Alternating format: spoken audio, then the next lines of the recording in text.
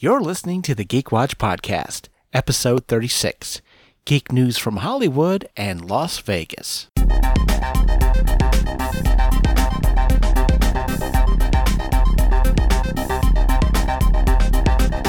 is the Geek Watch Podcast with Brian Hatcher and Mandy Petrie.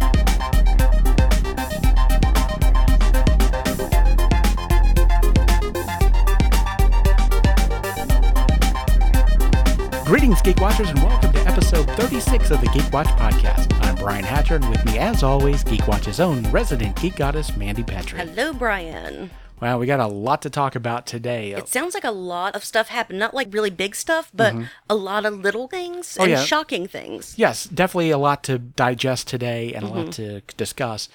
One thing I did want to bring up to begin with is I saw an article, I've actually seen a couple of articles about James Gunn, and of course we all know the situation where he was fired because of some tweets that he posted, and we talked about that on a previous podcast. But one of the things that they were talking about in the article today was, well, now that he is a free agent, there are a lot of studios that are looking to bring him on. Sort of throwing their hat into his ring. Exactly. See which one he picks up. And the issue is he's not fully released from his contract yet. And so there's a non-compete clause in his contract. He can't really go out and look for offers. So he's sort of in a limbo at this point, but there are a lot of studios out there who right now are saying when he's free to go, we will offer him some huge money projects. Now, so was his contract specific to Guardians, or was it to the studio? It's going to be specific to the studio. So, yes, they could. It's a possibility they could offer him another movie, although if they're going to fire him from Guardians and they allow him to make another movie, what's the point of that? Yeah. They might as well let him do Guardians. But as of right now, until there's an official severing, he can't really shop anything. But the other thing, too, is that keep in mind, James Gunn is not in breach of his contract. Right. And I think it would be a really dick move on the studio's part if they didn't let him out of his contract, but got rid of him from the big thing. It's like, we're going to tuck you off in a corner somewhere and not release you from your contract, but you can't do your project. Yeah, well, I think that if they officially fire him from the project, then he's going to be free to shop elsewhere. And there was a question about a pay-to-play deal, and it's probably not likely that he has one. Now, what a pay-to-play means is that it's in your contract that if they cancel the project or they don't use you or whatever, they still have to pay you your fee. Like, for example, most famous of the pay-to-plays was the Death of Superman movie. Is that the Nicolas Cage one? It was going to be exactly Nicolas Cage. Okay. And Tim Burton had a pay-to-play deal, which meant that the film wasn't made. They basically canceled the film, but Burton still got his full director's fee for it. Okay. So, yeah, if you're a big-time director, you can get those deals. And not to say that James Gunn at this point is not a big-time director, and I figure his next project, if it's in another studio, he'll be able to get a pay-to-play deal. But, of course, when he first started Guardians of the Galaxy, he had a few minor hits.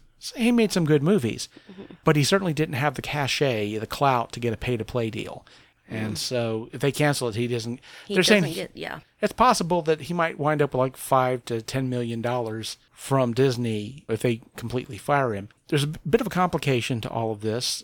It was reported that Dave Bautista, who plays Drax, he posted on Twitter that specifically that he was upset about James Gunn's firing, and he's posted a bunch of Twitters about that. And he was in that open letter from all of the Guardians. Yes. And so he posted that if they're not going to use Gunn as a director and they're not going to use his script, Dave said there's no point in me being in the film. You might as well kill my character off or recast Drax. Ooh, that sounds very ultimatum-y to me. Yeah, I don't know if Disney's going to be trembling in their boots to lose Dave Bautista, although he's amazing in that role, and I can't see you recasting it. But there's been a lot of fan uproar about bringing James Gunn back. A lot of the fans want to see it. And I think in Disney's situation, they're going to have to weigh the pros and the cons of the thing and see what they plan to do. Obviously, they're going to follow the money trail. They're a business. So what makes the most financial sense in this situation? On the one hand, they don't want bad publicity, although now that it looks like the merger is going to go through, maybe that pressure's off. They can kind of lighten up a little bit, perhaps.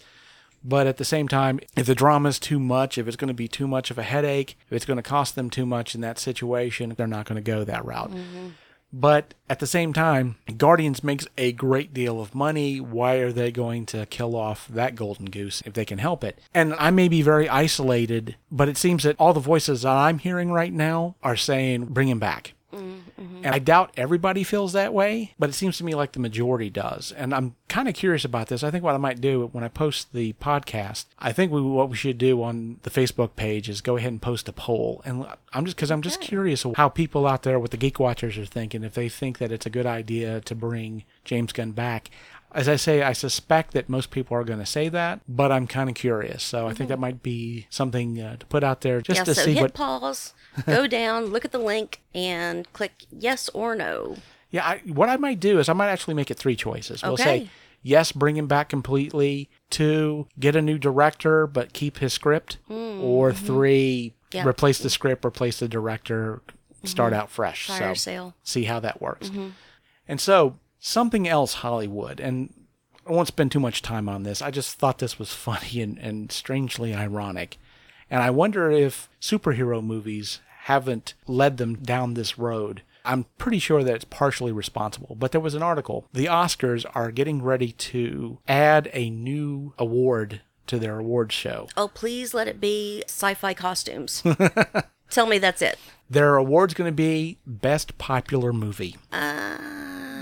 Yeah, well, their explanation for why they wanted to do this is because the viewership of the Oscars TV show has been going down. Yeah, Oscars I don't watch it.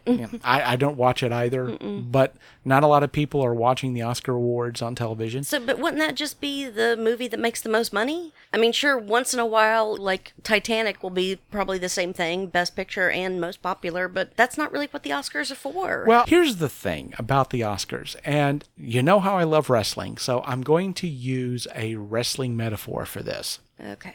And spoilers, folks, I'm about to spoil something about wrestling. The champion doesn't win the belt. The bookers, the showrunners, they give a belt to a champion. I don't know if you knew that or not. I did. It's a work, kids. It's scripted. You know, we know who's going to get the belt. Right. But here's the thing. How do showrunners determine who gets the belt? Is it the best, most popular wrestler that they have on the roster? No. No, it's not. Because the most popular wrestler on the roster doesn't need the belt. Now, I know a lot of people are going to say, well, what about Hulk Hogan? He was the most popular wrestler in the WWF, and he held the belt for so long.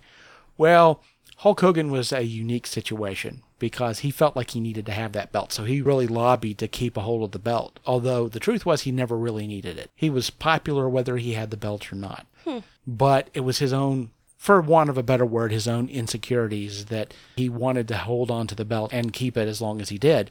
But in a wrestling organization, you don't give the belt to your most popular wrestler. You give it to your next most popular wrestler, because what the purpose of the belt is, if they're a babyface, to become more popular, and if they're a heel, to get hated more. It's your wrestler that's ready to break through. In other words, they're about to become really popular, and the belt is a tool that you use to make them more popular. It allows them to take that next step. Okay. And you do that, and you give them a belt to allow them to do that. That's the shoot purpose of a belt. Now, I bring that up because that's the purpose of the Oscars. Now, of course, Oscars are awarded by the Academy, right? Right.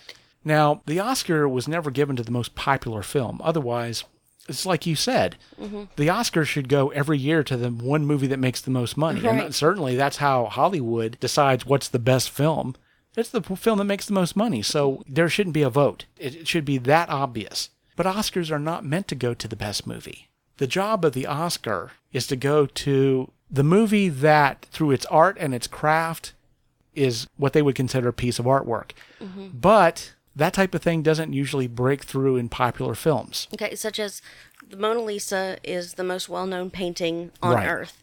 It's not very good. Even Da Vinci would have said, this isn't my best work. I mean, It's certainly nothing compared to his Last Supper, and it's even Vitruvian Man. And, I would, say Kehinde Wiley nowadays is the best artist as far as realism goes. He can portray realistically with paint what people can do with photographs.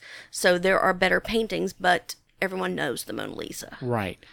And so the purpose of the Oscar was this: whether it was a film or an actor or actress, The purpose of it was to draw attention to something or to someone who was advanced in their craft, but because of the subject matter, wasn't getting any kind of recognition. Because, of course, when you see, I mean, even Oscar-nominated films tend to get a second run in theaters. By giving a movie an Oscar, they're basically saying this is a quality film, and if we can get audiences to see it, they'll enjoy it. Maybe they're not popular, high-concept films, but if we give it an Oscar, then it draws attention to it. Now this is an Oscar-winning film or an Oscar-nominated film, which gives the film a second life. It allows the film or allows the actor who haven't broken through because of their subject matter. Then you can put Academy Award-winning actor, Academy Award-winning actress, supporting actor. Now their cachet goes up. They can make more money for the studios because now you can put that Academy Award next to their name when it pops up. They get like a year where they're very hot and very popular and they can book a lot of stuff. Now after that, of course, then the new award's out and that goes to the next actor or actress. But they get to be Academy Award winner forever. I'll give you the best example of this. Marissa Tomei won Best Actress for a very strange choice for a role in My Cousin Vinny. Not to say this was a bad film or I didn't enjoy it when I saw it, but it's not what you would consider what they call Oscar bait. But once she got the Oscar, notice how her roles changed in movies. It gave her a lot more opportunities. That's the purpose of the Oscar. And so I don't really see the purpose of a Best Popular Oscar. It really seems to me like that is what the MTV Movie Awards are for. They were the ones for the mainstream audiences. They have categories like Best Kiss, Best Villain, Best Fight. Those are the kind of, I guess, more what, a lot of people will look at, and I can, I haven't watched it in several years now, but I can remember Kirsten Dunst and Tobey Maguire winning Best Kiss. That just seems like that would be something for that crowd. That's an extremely good point. One thing I can definitely say that the MTV Movie Awards was able to do is they brought attention to a lot of things that I think the Oscars still haven't, which is they had an award for the best CGI performance. And it was Yoda a lot. Yoda, Gollum. Yeah. And because Avatar. Yeah. And those roles take as much effort and in some cases even more effort because your facial expressions have to translate digitally, which means that it's a different kind of acting. And let's face it, modern movies nowadays require so much of this like CG. There's tons of movies that just would not be possible if you didn't have these virtual actors.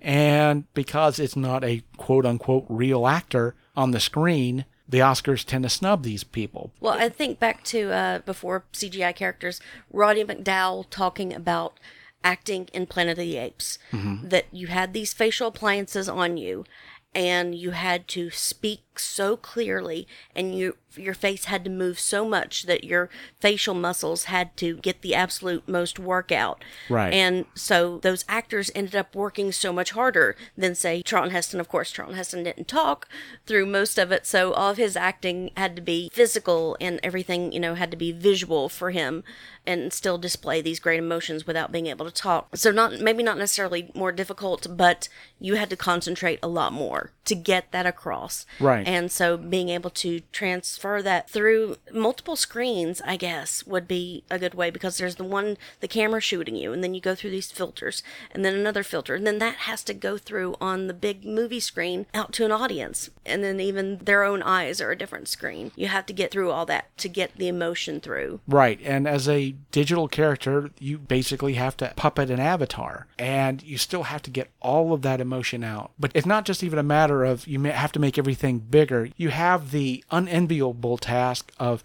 how do you make a character like that subtle? And that takes an amazing amount of skill. V for Vendetta, the mask never changes, but you can absolutely see, I'm sorry, what is the actor's name? Hugo Weaving. Hugo Weaving, yes. You know his emotions, everything that he does, but the mask never changes. But you can see he can communicate all those emotions right to you, right to the viewer, right into your heart. You feel for them. Right. And a CG character is just another kind of mask. And to get to the point, I think, of this, the Oscars really, they're trying to become relevant. and they're wanting to get audiences back. And I think that this whole deal with the most popular movie award is a way of doing that. But the other part of this that bothers me is there are other awards they're not going to show on the program. They'll let you know who won, but they don't televise it. I have a feeling that costuming is going to be one of those shows. Oh, no. So...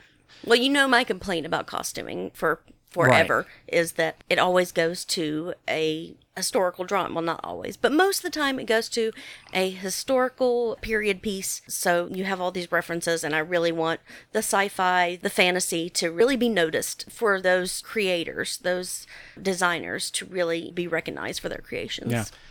And I have to say, I think that you're dead on. I think what the Oscars needs to do, instead of coming up with these strange categories, is they need to expand their definitions to better reflect what modern acting and costuming in movies happens to be. Mm-hmm. I think you're dead right on that. I think if the Oscars would do that, if they would expand these awards so that creators that do great work, but not your typical Oscar film, if they could be recognized, I think that would do more than coming up with a strange category, which, again, you're 100% right. Why don't you just not give that to the film that makes the most money? Yeah, that's pretty much it. Yeah, you're exactly right about that. Why do you have to vote on something like that? So I think ultimately that's what they need to look at. So let's step away from Hollywood for a while. Okay. And talk about Las Vegas. Okay, well, that's, about 2 hours away? I don't know. I really don't. Sorry. So a couple of things happened in Las Vegas this last weekend. A couple of interesting geek news pieces. Was there a convention? There's more than one convention. Okay. The first convention I want to talk about is this year's EVO, which is a gaming convention. Now, I know you and I don't play a lot of video games, but that's what I was going to ask. Are we talking tabletop? Or are we talking these video games? Specifically player versus player fighting games? Okay? I know exactly what you're talking about. Keep going. Okay. Right. So basically you would have players from around the world. They would come and people would watch them play, and they would play in tournament style. And of course they play games like Injustice, Capcom games, the fighter. I'm thinking Mortal Kombat and Dragon Ball Street Z. Fighter. And, yes. Mm-hmm. But of course those ones have been taken over by more popular games like Dragon Ball Z. Mm-hmm. You know, that type of thing. Mm-hmm. And this is also a place where gaming companies will introduce either like new games that they're developing, or they'll promo downloadable content that they're getting ready to release. Expansion packs, really. Right. Yes. Mm-hmm. Basically, when you've played a game for so long, it starts to get boring. So they introduce new characters, new locations, things like that. And they give you the wonderful opportunity to purchase these downloadable content. So it allows the game to stay fresh for the players. It allows the gaming company to continue to make more money. And the big thing that everybody was talking about in this year's EVO, there's a game called Tekken 7. Yes, Tekken. I know about Tekken. I remember playing Tekken on my computer when I was a youngster back in the early 90s. Your standard fighter game, flippy kung fu characters, and some equipment and some weapons. A fun game. But the company introduced a couple of new characters, which were characters that you'd seen before in that universe, but now are being able to play, and people were excited. Mm-hmm. And after the promo of seeing them in action, then you see a screen that has the two of them, and then you see 3 question marks basically saying, hey, we got 3 more characters we haven't introduced yet. But then next to that, you see a black bar, with a red question mark in it, different than the other ones. And you're like, what the heck is that? Mm-mm. And then it zooms in. And then you start seeing this black smoky area. You're seeing the silhouette of someone, and you're trying to figure out who it is. Big honking looking guy. And you get some zoom ins. You see like a boot, and then you see a red neckerchief. And you're hearing whistling. And then you start hearing the whistling. And then you're like, wait a minute, what's going on here? And then suddenly, Jeffrey Dean Morgan's voice says, little pig, let me in. And the audience was like, what? Is this Negan? And yes, it's Negan. So in Tekken 7, in what they call their Season 2 downloadable content, Negan is going to be a character you can play. Yes, last night at my gaming night on Dungeons & Dragons, I have some friends that do those kind of gamings. I actually watched them play the Dragon Ball game where they fight each other. And I was talking to him about this, and he said, my first reaction was, what the... Here's what I have to say about it. At least this is my take on this. Mm-hmm. Is I have to say I'm not exactly sure if this is a good idea or not. Really? It's a big shock. Nobody saw it coming. Although other games have introduced characters from outside of their world, Tekken's never done it before. And so it's different for them, and it's a kind of a strange character to introduce. See, didn't like Capcom or someone say all of a sudden you could play Jason Voorhees against like the X-Men or something? Well, Capcom did a lot of their Street Fighter series. They brought in a lot of the Marvel characters. Mm-hmm.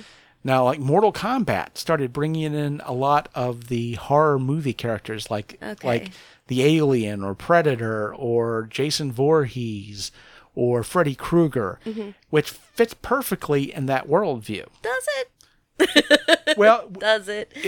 Absolutely, really? It does. Okay, all right. I mean, you think of Mortal Kombat. You have these characters that are tearing each other to pieces, so you introduce monsters that are I mean, it's pretty dead on. Okay. Now, Tekken 7, not so much. I don't know much about Tekken. I know of it, and I know that there is a tree that fights. That's pretty much my knowledge of Tekken, is that there is a tree. Well, the big thing about Tekken, of course, is that these characters tend to be very flippy. They high jump and all this type of stuff, not what you're used to seeing Negan do. If you're thinking of Walking Dead, I would think the character you would bring in would be Michonne. Ooh, yes. Mm-hmm. You know, not with her sword. Sword, and having a moveset makes more sense for her. Plus, since Tekken likes to bring in special gear, I can see her coming in with her 2 zombies on chains and use that as a special weapon. It would seem like Michonne would be a better fit, and I'm thinking perhaps they're going to go down that road and introduce her later on. They just think open it Negan up to some more that Negan is a more popular character at this point, and people would want to play the Negan. But some other people have brought up the fact is like, why is Tekken bringing on characters from a TV show that, to the people who are saying this, are saying that, you know, Walking Dead is a dying show. What's the purpose of all that? Now, to me, I think that Walking Dead has a lot to gain from this licensing because, of course, it puts people to the mind of the TV show. And yeah, I mean, it's definitely about the TV show because they're using Jeffrey Dean Morgan's version of Negan and not the comic books version of Negan.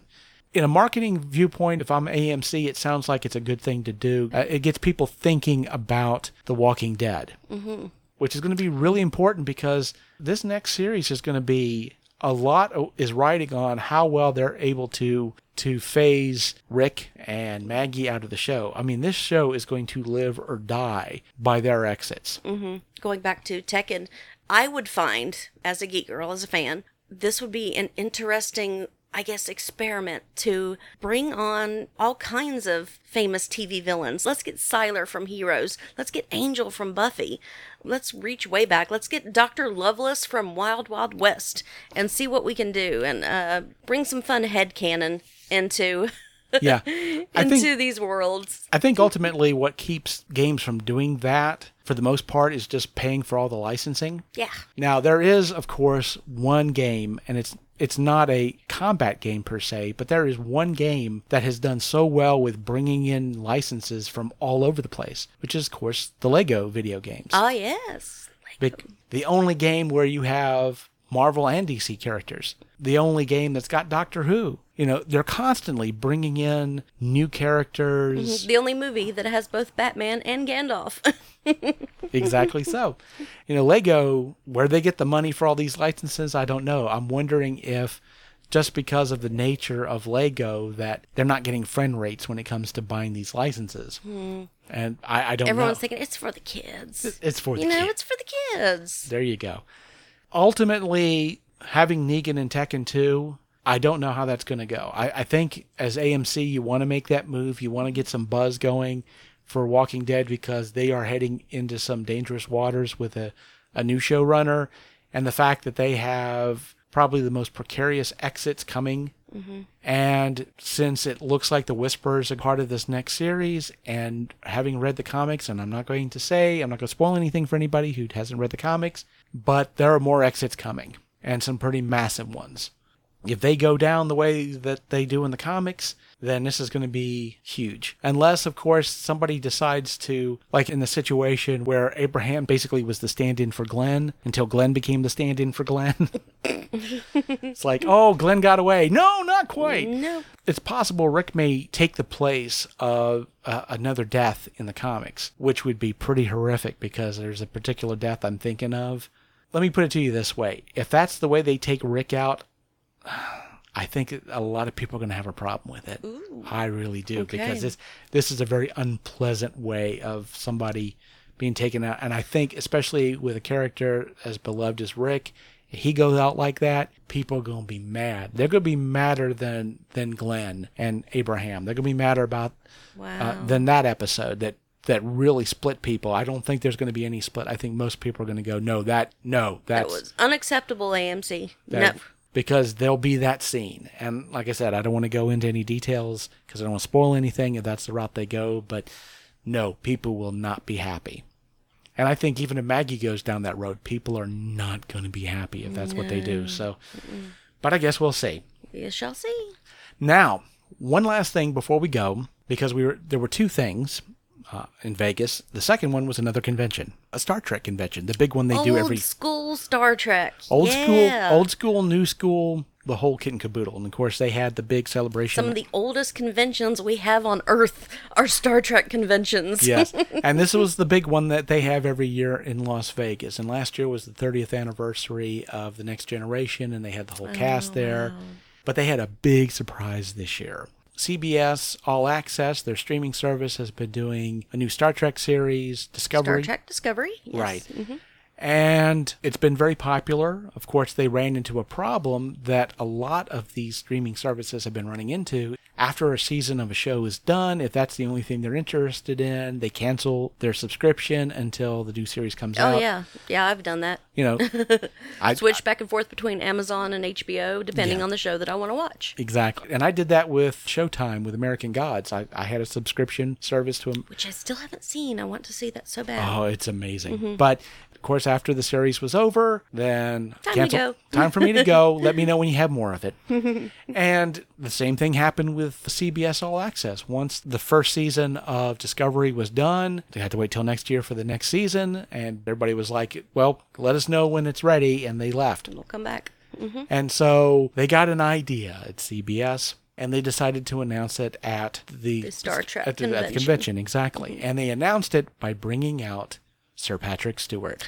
Captain Jean-Luc Picard. Yes. Aye. And he came out to basically say that he had gone back and started watching a lot of the Star Trek The Next Generation. Mm-hmm. And of course, he talked about how so many people, how much of the show meant to them. And he realized how influential a character Jean-Luc Picard was. Mm-hmm.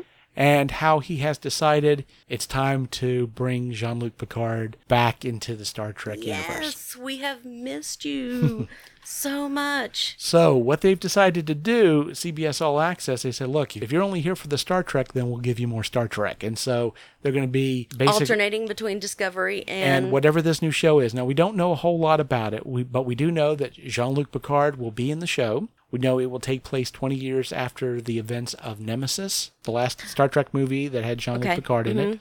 It had Tom Hardy in it as a half Romulan, half human clone of Jean-Luc Picard. And well, if I'm not mistaken, Nemesis is one of the ones that we don't talk about. We do not talk about the odd-numbered Star Trek films.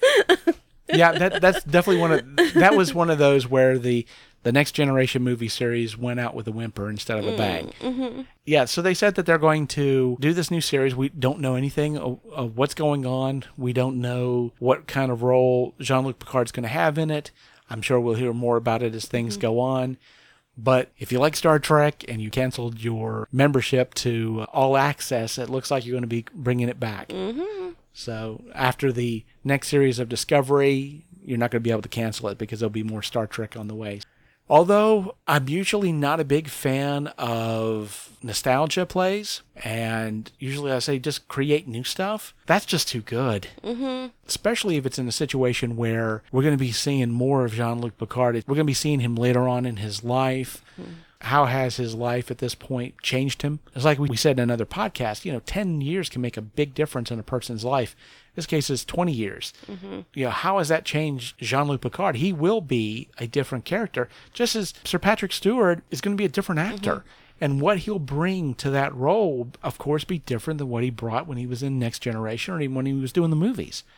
And so how that character develops, I think, is fascinating. It is. It's going to be exciting. And Star Trek has always been so important for social issues and social justice and social action. So we need this right now.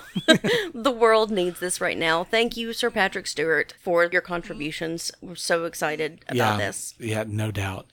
And so with that said, we have come to the end of episode 36 of the Geek Watch podcast. Thank you for listening, and don't forget to tune in next week for the latest in geek news and views with the Geek Watch podcast. For Mandy Petrie, this is Brian Hatcher reminding all the Geek Watchers out there, we're all geeky about something. Be proud of yours. See you next time. Thank you for listening to the Geek Watch podcast. If you enjoyed this program, don't forget to like and subscribe on your preferred platform and share this podcast on your social media. For links to all the ways you can listen to the Geek Watch podcast, as well as leave comments and suggestions, visit our website at geekwatch.net. The Geek Watch podcast is a Hanging J production.